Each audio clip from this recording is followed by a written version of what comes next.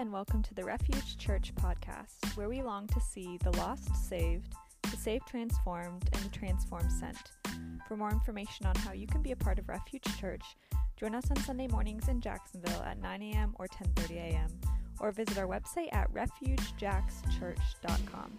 In this week's podcast, we are continuing our discipleship sermon series, Formation. Thank you for listening.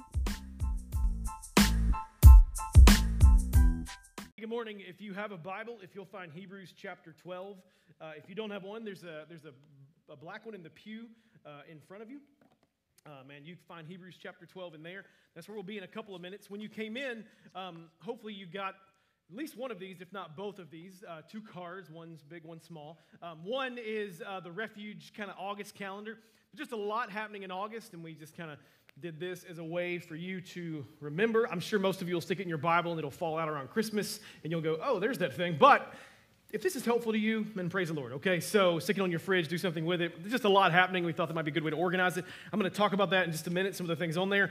Also, this card, 20 days of prayer and fasting, which kicks off tomorrow. If you were here last Sunday and heard Alex preach and you went home and started fasting, that's fine. You just get a whole extra week, which means you're more spiritual than the rest of us. So, but we're actually starting tomorrow, okay, based on the calendar we've put together. But listen, if the Lord's led you to do something different, go crazy. Enjoy not eating for an extra week or so. That's totally fine. So August is busy. 20 days of prayer and fasting. I'll talk about at the end of the service. If you're not a member, then I want to encourage you to come to a meeting next Sunday night, 4 p.m., Sunday afternoon, 4 p.m. in this room.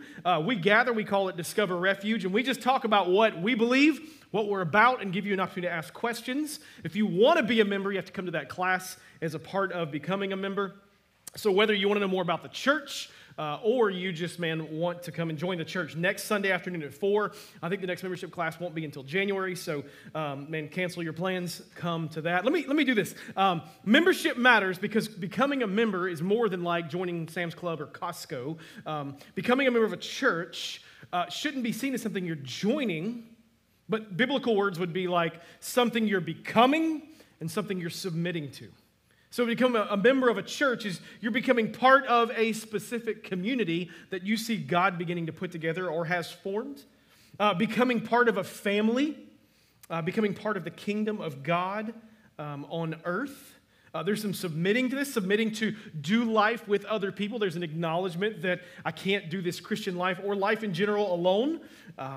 It's submitting to spiritual leadership in your life, allowing others to pour into you, pray for you, myself, our elders, submitting to the mission of God through your life. Church membership is not this idea of where I go. Oftentimes we say, I go to this church. Rather, it's where I live, I breathe, I move, and these are my people. This is where God has led me to be part of the mission and His work. A lot, and really so much of church membership can be seen around this idea of togetherness. Now, I'm not preaching on church membership. I just want to give you that as we look towards next week.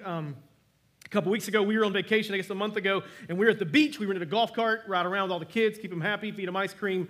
If you go on vacation with kids, you understand. And so one afternoon, we had this great idea of loading up and driving down to the ice cream place in the golf cart several miles from where we were staying. As we're driving down, just a thunderstorm out of nowhere pops up, lightning flashing everywhere. It's raining, kids are crying. So we go into the ice cream place, hang out there for I don't know, what felt like hours. It was probably 30 minutes. But as we saw kind of a gap in the weather, we load back on the golf cart as quick as we can, and we decide to make that 2 to 3 mile jaunt back on the golf cart, on the roads, going 15 miles an hour. And as we're going back, we see the storm start to roll in. And as that's happening, we're riding down one of the little main highways that you're supposed to be on. And I see a car coming the other direction in their lane, everything's okay, but then I notice this massive puddle in the road ahead, and as I inch closer, I'm like, we're probably going to get wet. And as we get a little closer, I realize that puddle's like a lake. There's a lake in the road. The car coming SUV hits the puddle, and it was like slow motion wave engulfed the entire golf cart, everyone in it, right? You got some people crying, some laughing, some angry because they said it wouldn't be wise to go get ice cream with all the kids on a golf cart in a storm. I won't tell you who said that and who didn't. So all of a sudden we're having this moment. We get back to the place and one of the kids goes, that was awesome. We'll never forget that, right? And we're like, you're right, but that's together, is it not? You have these moments where, listen, and this is membership, it's together, where you celebrate the good things together and you grieve when things are hard together. We need each other. This is part of the purpose of church membership. So if you're kind of debating, I would push you to become a member. Continue to pray about that. because it's becoming part of a family. Becoming a member is your way of stating, you can count on me and I can count on you. Membership is becoming part of the body. And being a member of a church is your way of agreeing that you need to do life with others. I mean, you've heard this phrase, I'm sure, I don't need the church, it's just me and Jesus. Well, I would argue that you are the church. So to say you don't need the church is to some way to say I don't need myself. And you can't really do that. Then on August 28th, we're having baptism. If you have placed faith in Christ at some point and never been baptized, or if you need to place faith in Christ, man, we would love to baptize you up here. I know I've baptized a few of you in the room. I saw you earlier, and I would love, we would love the opportunity to see that happen for you. While baptism doesn't save anyone, it's also not optional, and it's a step of obedience, and really the first step of obedience for the believer. In the book of Acts, baptism is seen as what you're willing to live for, but also what you're willing to die for. On the 28th as well, we'll have our membership dinner. We do this a couple of times a year where we gather, we feed you dinner, and then we come over here and worship a little bit, and then talk about what's going on in the church. You hear from elders, you hear about some church business. And what I've always said is this: there's a couple of Sundays a year I'm going to guilt you like crazy over not missing those Sunday nights. Just a couple. This is one of those on the 28th. So, man, cancel your plans and be here. We'll feed you dinner. We'll take care of your kids. And it gives us as a body and as a family time just to chat a little bit. We're going to go through the book of Acts, kick that off at the end of the month. If you're not aware, on Sunday mornings we started praying together at 8 a.m. in the chapel. So as Alex may have told you, if you want to show up in your pajamas and pray and then go home and get dressed, just make sure those pajamas are churchy enough, I guess. I don't know. So a lot's happening in August, okay? And we want to put those things in front of you. Let me pray, and then we'll jump into the sermon. God, we love you, and we do pray that, as we talk about renewal this morning, and we have this opportunity to kind of look at our lives, do a little bit of introspection, and go, Lord, would you bring renewal, Lord, that you would do just that? Or would you humble us where we need to be humbled? God, would you point to unrepentant, unconfessed sin where we need to see that? And Lord, would you be exalted because of this sermon? Jesus, we need you and we love you. Amen. If you've not been around long, you won't know this, but for those that have, I was a student pastor for a long time. And one of my favorite things about student ministry was doing camps and retreats. And I imagine in 20 years of student ministry, I did hundreds of camps and retreats. Sometimes I miss it. I miss the endless Mountain Dew. I miss the lack of sleep. I miss playing kickball and dodgeball and getting to hit little middle school kids with dodgeballs and it'd be completely legal. And I miss all the camp was and the exhaustion that leads to the emotional Jesus high and the friendships that are formed. Anybody do student camp at some point in their life, youth camp?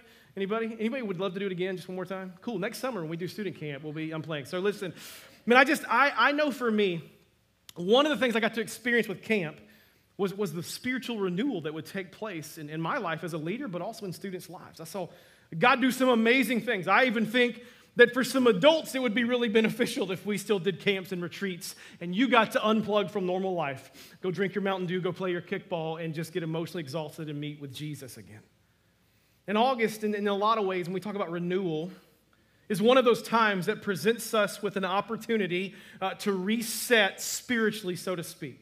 So if you think about January, in January, we tend to reset physically, do we not, right? We just ate really poorly for 6 weeks, and now it's like I got to lose weight, join a gym, fast, I got to get on that new Atkins. Like we just figure out new ways to live and try to be healthy. Well, August, in a lot of ways, has been this time to kind of reset. Summer is ending, kids are going back to school. The freedom of summer is concluding, schedules are changing, and a lot of people find a commitment back to church even in August.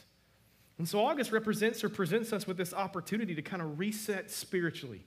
To refocus our hearts and our attention on Christ. So here's what I want to challenge us with today. As Hebrews 12 is going to teach us. I want to look and go, okay, Lord, what things are weighing me down currently? And they don't have to be sin. There are things in our life that can be really good things that can weigh us down. How about this? What things are sinful in my life that are clinging to me and keeping me from my focusing my heart and my attention on Christ? I want to challenge us to run with endurance in remaining faithful. I want to challenge us to find Jesus, and I want to challenge us to what Scripture says is, restoring the joy of our salvation, reminding our hearts of the joy that Christ can bring. Listen, I'm not claiming to know everything going on in your home, your heart, your personal life. But as I've talked to some of you and even know my own heart, I'm longing for renewal. And for the Lord to stir my affections for Him again. to be as near as he once was. And so that's why we're going to talk about this today, and over the next 20 days, we're going to be encouraging you to pray and to fast as we seek this out. So about 15 years ago, I had a friend at the church I was serving at started a gym. He was a professor at a university, and he started a gym, and it was this phrase, this two-word phrase that no one had heard of, or at least I hadn't in the small town we were in until this time. And this phrase was CrossFit. And this guy, Dan, started inviting me, hey, why don't you come to the gym sometime on a Saturday morning? And I would do what you might do if you didn't go to the gym, and I would go, yeah, sure, I'll do that, and then I would not do that, right? And that went on for several months, and then some of the college guys that I was meeting with and discipling, he invited them one week, hey, and he said this to them, hey, when you come, make sure Josh comes with you. And so I got roped in.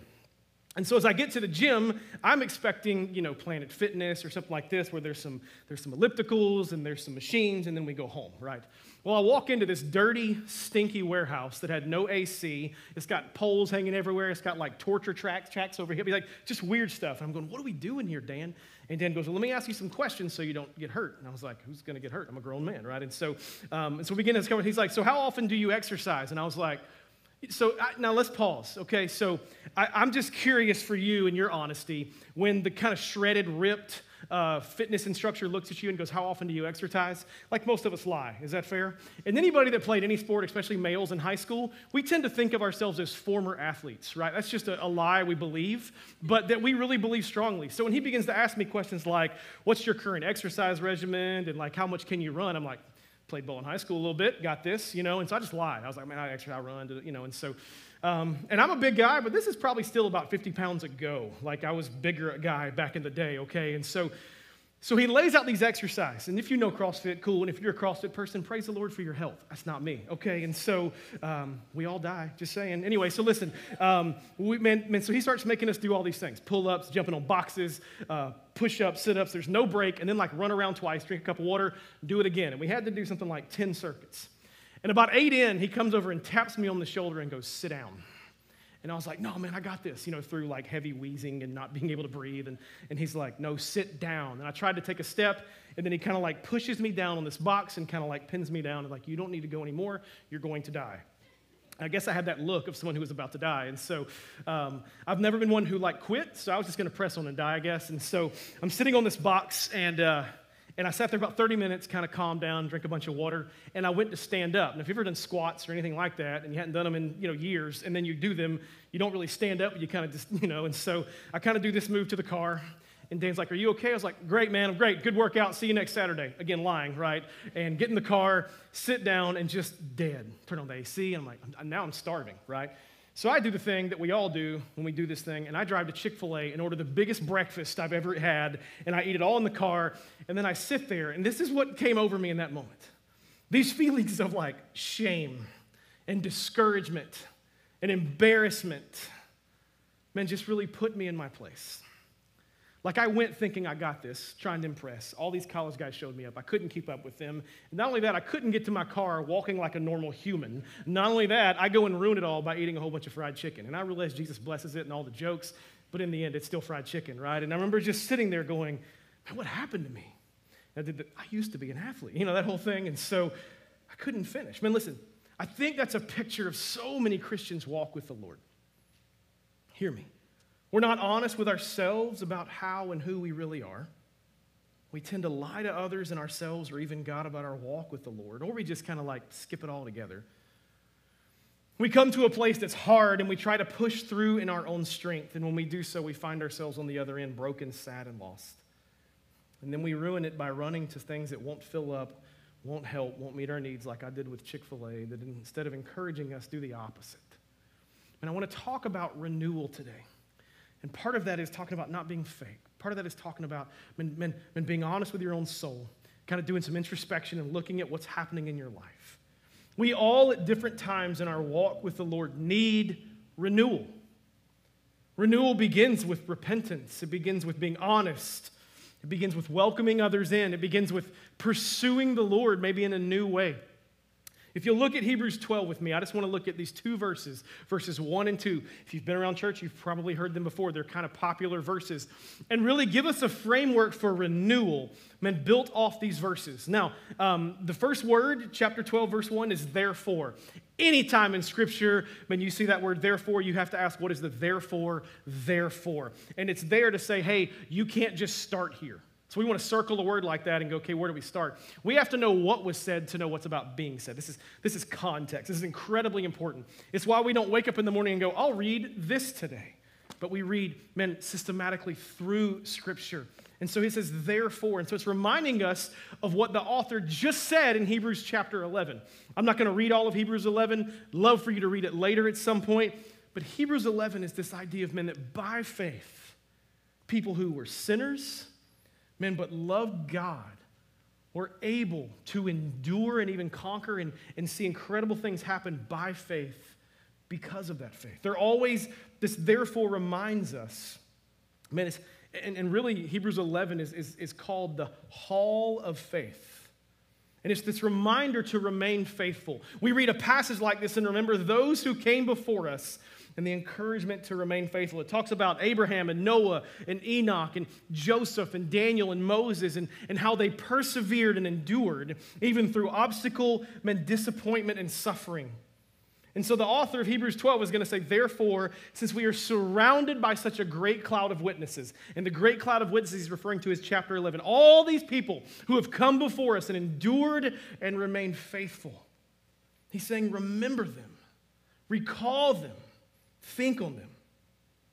He's also reminding us that our calling as Christians has never been to be perfect, but to remain faithful. The point of 11 is not look how perfect they were, but look how they endured and remained faithful. To never move too far away, to always return when we stay. The author here points to those who have come before us as reminders of this, that none of these who by faith have their testimony in Scripture and were perfect either, but they remained faithful. And so he's going to say, in light of that, he's going to say, let us also. So like they did, he's going to say, let us also. So if you look back at verse 1, let us also, he's going to say, lay aside every weight and sin. And so if we're going to talk about renewal, we've got to begin to look at our life and go, okay, what are the things that weigh me down? And they might be good things. I mean, what are the sins that I'm not dealing with that are keeping me from renewal? Scripture here is asking us to be honest, to kind of a gut check. In our heart of hearts, he's asking what challenges you, tempts you, even keeps you at times from remaining faithful to your God. And it's really interesting. He starts with the word weight. He doesn't start with the word sin. He says, hey, what are some things in your life? And if we were talking to fifth graders, he's saying this. What are some things in your life that may be good things, may not be sinful things, but they keep you from remaining faithful? Here's what he's trying to say, man. Good things can absolutely corrupt. Good things can distract. Good things can steal our joy. There's this verse in Thessalonians that talks about not quenching the spirit. Good things can quench the spirit. We often tend to go, it's the worst things. And what Scripture would teach is, man, there are weights in our life that can just be huge distractions. Listen to that smartphone in your pocket that might be buzzing now, that you might see notifications dinging in on the watch and the whole thing. I mean, these are good tools that can corrupt, can they not? I heard a preacher say this one time, and it resonated really deeply with me as he talked about weights. He said it's one thing to watch, and he was talking about football. So for those that don't football, just hang with me here. He said it's one thing to watch football for a couple of hours on a Saturday or a Sunday. Man, go for it, enjoy it, let it bring you joy. But it's a whole other thing to watch football from 10 a.m. to 2 a.m. on a Saturday. That good thing in that moment corrupts because it begins to steal your joy because you're not wired to only watch football. And so good things can corrupt. So he's going to talk about every weight, and he's asking this question, what good things have become a weight in your life, challenging your faithfulness to God? And then he says in every sin, so it's every weight and every sin. And so we always want to start by saying sin is real. And sin is why people go to hell. Sin is why Christ came and gave his life on a cross. Sin is every time we miss living a perfect, holy life as God is holy. Sin is always near. Sin is always crouching at the door. Sin looks to take over your life, to creep in, to steal, to kill, to destroy. Amen, have a great day. Like, that's always not super encouraging. But like, we don't finish by, that's not the whole sermon, right? Christ also came and defeated sin and death for us. This is the good news. This is the gospel. But it doesn't mean we'll never deal with sin on earth. For the rest of your life, temptation will be near. They just opened a peach cobbler place for you folks that are doing no sugar. Like, we talk about temptation near. Sin and temptation is always near. But man, please hear me. Romans 5:8, at your darkest, he chose to die for you. And one of the verses I want to lay before you for my however long the Lord has me here is Romans 5:8. It says this, but God, he demonstrated his love for you and for me, that while we were still in our sin, Christ died for us. It wasn't get your life in order, get your junk in order, clean yourself up, stop doing that. It was in the middle of that dark season, that dark space, he chose to die for you. So here's my questions. What sin has crept into your life? Sometimes it looks like this. I mean, 10 years ago, 2 years ago, we would have said there's no way I would fall for that. Yet here I am. How about what sin is lurking? What sin is knocking at the door, ready to take you out? Like, do you realize, and hear me, when there's a real enemy who has a real file on you, and look at me, knows how and knows when to take you out. And if you don't know when you're most vulnerable, I mean, you're going to get taken out. And if you don't know how he wants to take you out, you're going to get taken out. And what sin, let me ask you this question. Let's kind of be real. What sin is currently hidden in your life? I don't share this with people. If people knew what they would think. What sin do you seek to justify? Can I just tell you, I think one of the, like, our special skills, like taking Liam Neeson style as Christians, is we're really good at justifying our sin. We play this, I deserve that, just one more time, God will forgive me. And justifying our sin is one of the ways the enemy lies to us. And so if we're going to talk about renewal, the author's going to say, and consider those who came before, and begin to lay aside those weights and the sin. He's going to use this word cling. Look what it says, that cling so closely. I want you to think for a minute about being strapped with weights and having it cling and trying to walk. Or maybe if you've been to the beach with a whole bunch of kids and you got to carry all their beach junk back across the street to the place and they don't want to help you and you're walking through the sand and you're tired and you're hot. That's just me. Is this just me? That's okay. I'm okay with that. But like, there's this, it's saying this clinging is the idea of being weighed down.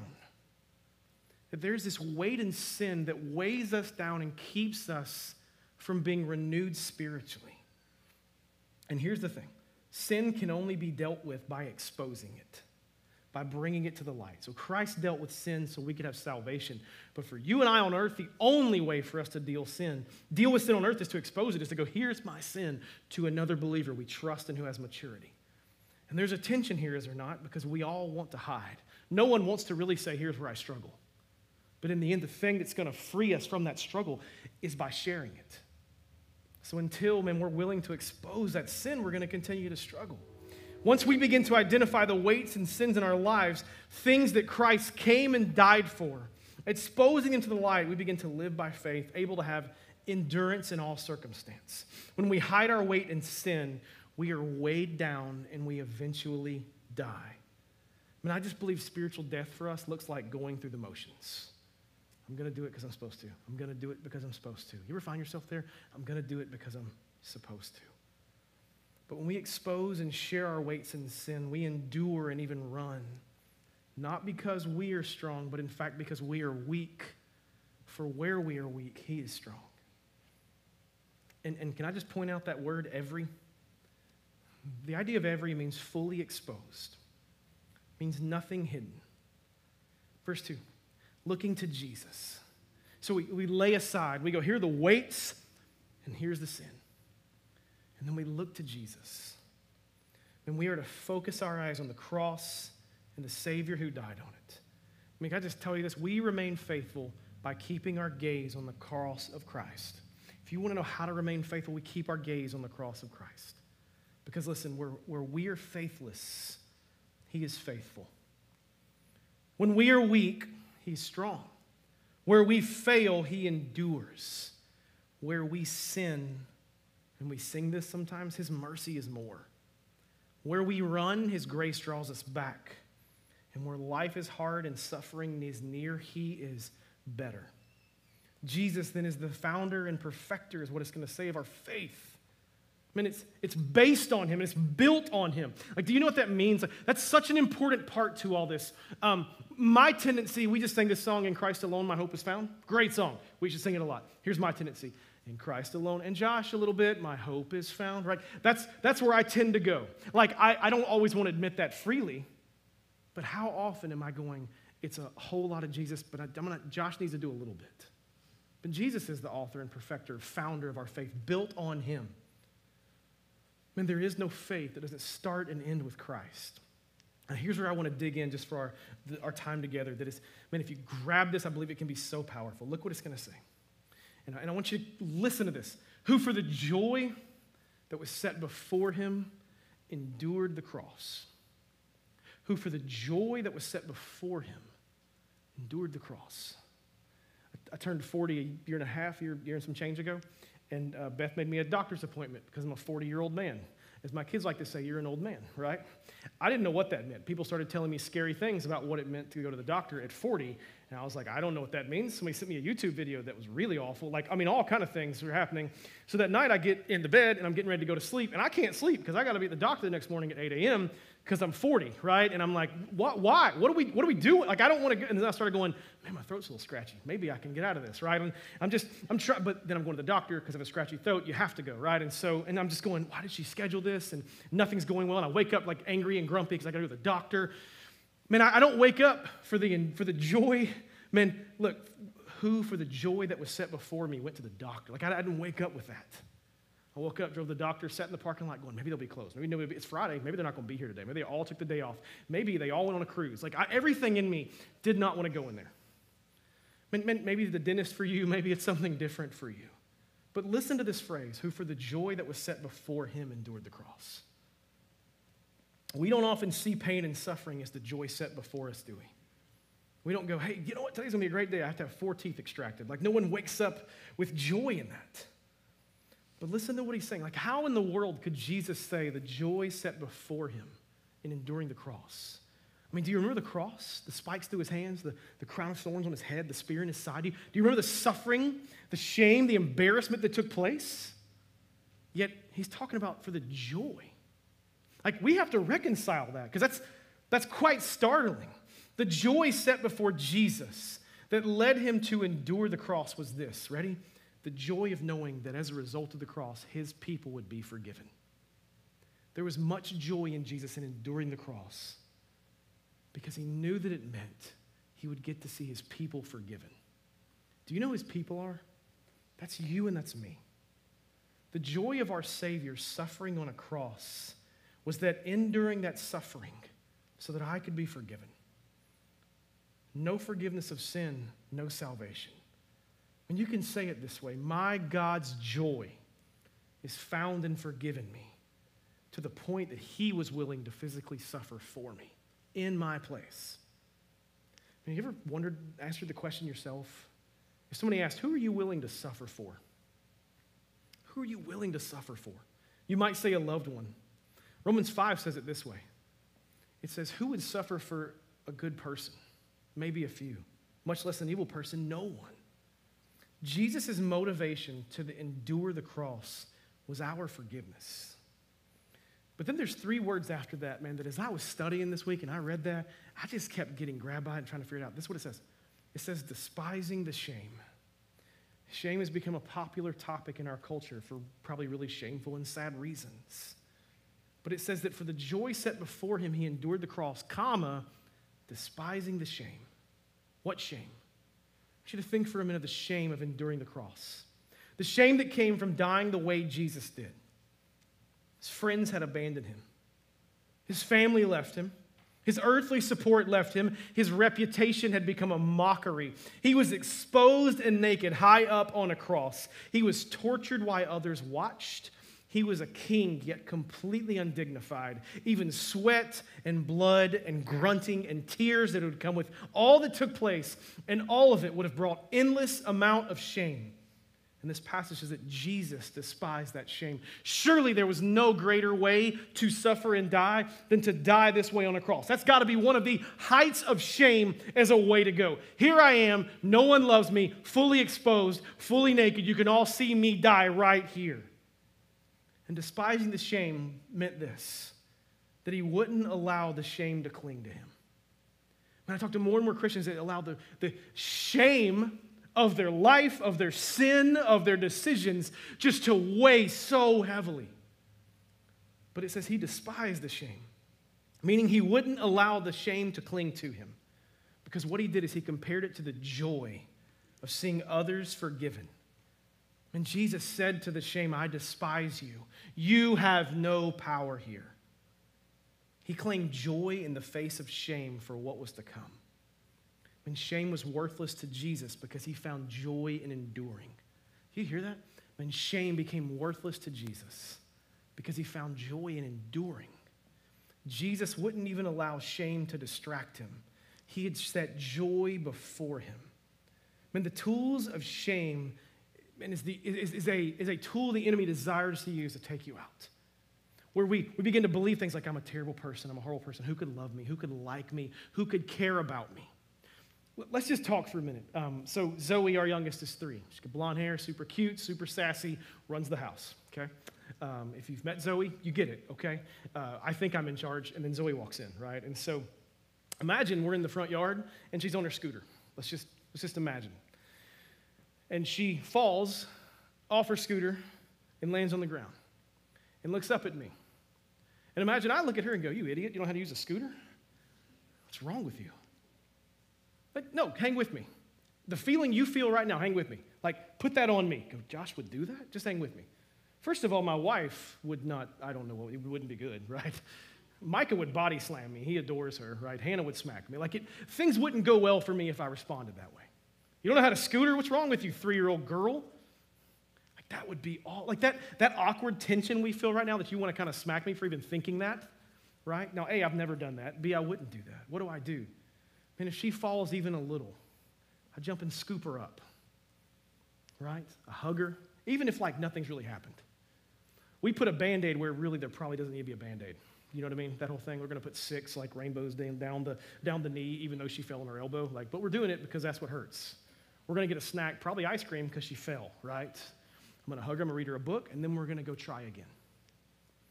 Man, oftentimes, when we fail, when sin ravages, when we mess up, when we get off course, we believe that when we fall, God goes, what the heck is wrong with you, you idiot? And Satan has got into our souls and caused us to believe that. Can I tell you what our God does? He comes and he scoops us up. He gives us good things we don't deserve. He draws us in, and then he sets us back down and says, let's try again. And listen, if Zoe fell 30 times, on 31 times, I'm not going, okay, what's wrong with you, right? I'm going to just continue. Add Band-Aids, add ice cream, start over again after the hugs. And can I tell you, man, that so many of us walk around defeated because we feel this weight of shame that Christ has despised, both for himself and for us. Shame is a tool of hell. And just like Jesus called it out and then despised it, we have to do the same. We can't operate in shame. When we do, we miss what God has called us to. This is the point of Romans 8. There is therefore now no condemnation for those who are in Christ Jesus. Man, shame can be the most debilitating weapon the enemy will use to attempt to rip and trip you up. And many today walk around allowing shame to defeat them. But like Christ, we should despise shame. We should call it out by name, and we should run the other way. And the best and only way for us to fight shame is to think of the words right before this. What does he say? For the joy set before him, he endured the cross. And he joyfully took the cross in my place to forgive me and to do it over and over and over again because he loves me. I can be fully known and fully loved by this Jesus. Shame will constantly lie to you, telling you you can't. Let me think about this. How often do you, I can't. I'm not enough. People are going to see right through me. Can I tell you what's funny about all 3 of those things? Those are kind of some of the lies of shame. Is all 3 of those are absolutely true. You can't. I can't be a good enough husband, father, pastor, friend. But he can. Right? I'm not enough to do any of the things I just named. But he is. Others will see right through me. That's probably a good thing. If you find out that I'm not perfect and I sin, that's probably a good thing, because ultimately you can go, but man, Jesus doesn't. And I shouldn't be looking to Josh. I should be looking to Christ. When shame rears its ugly head, despise it, and as Christ did, call it out, and tell the shame away from you. You are fully known by God, and hear me, everything is fully exposed before God. Listen, nothing is hidden that is not exposed before God. I would tell you these two things. Shame is from hell, and joy is from Christ.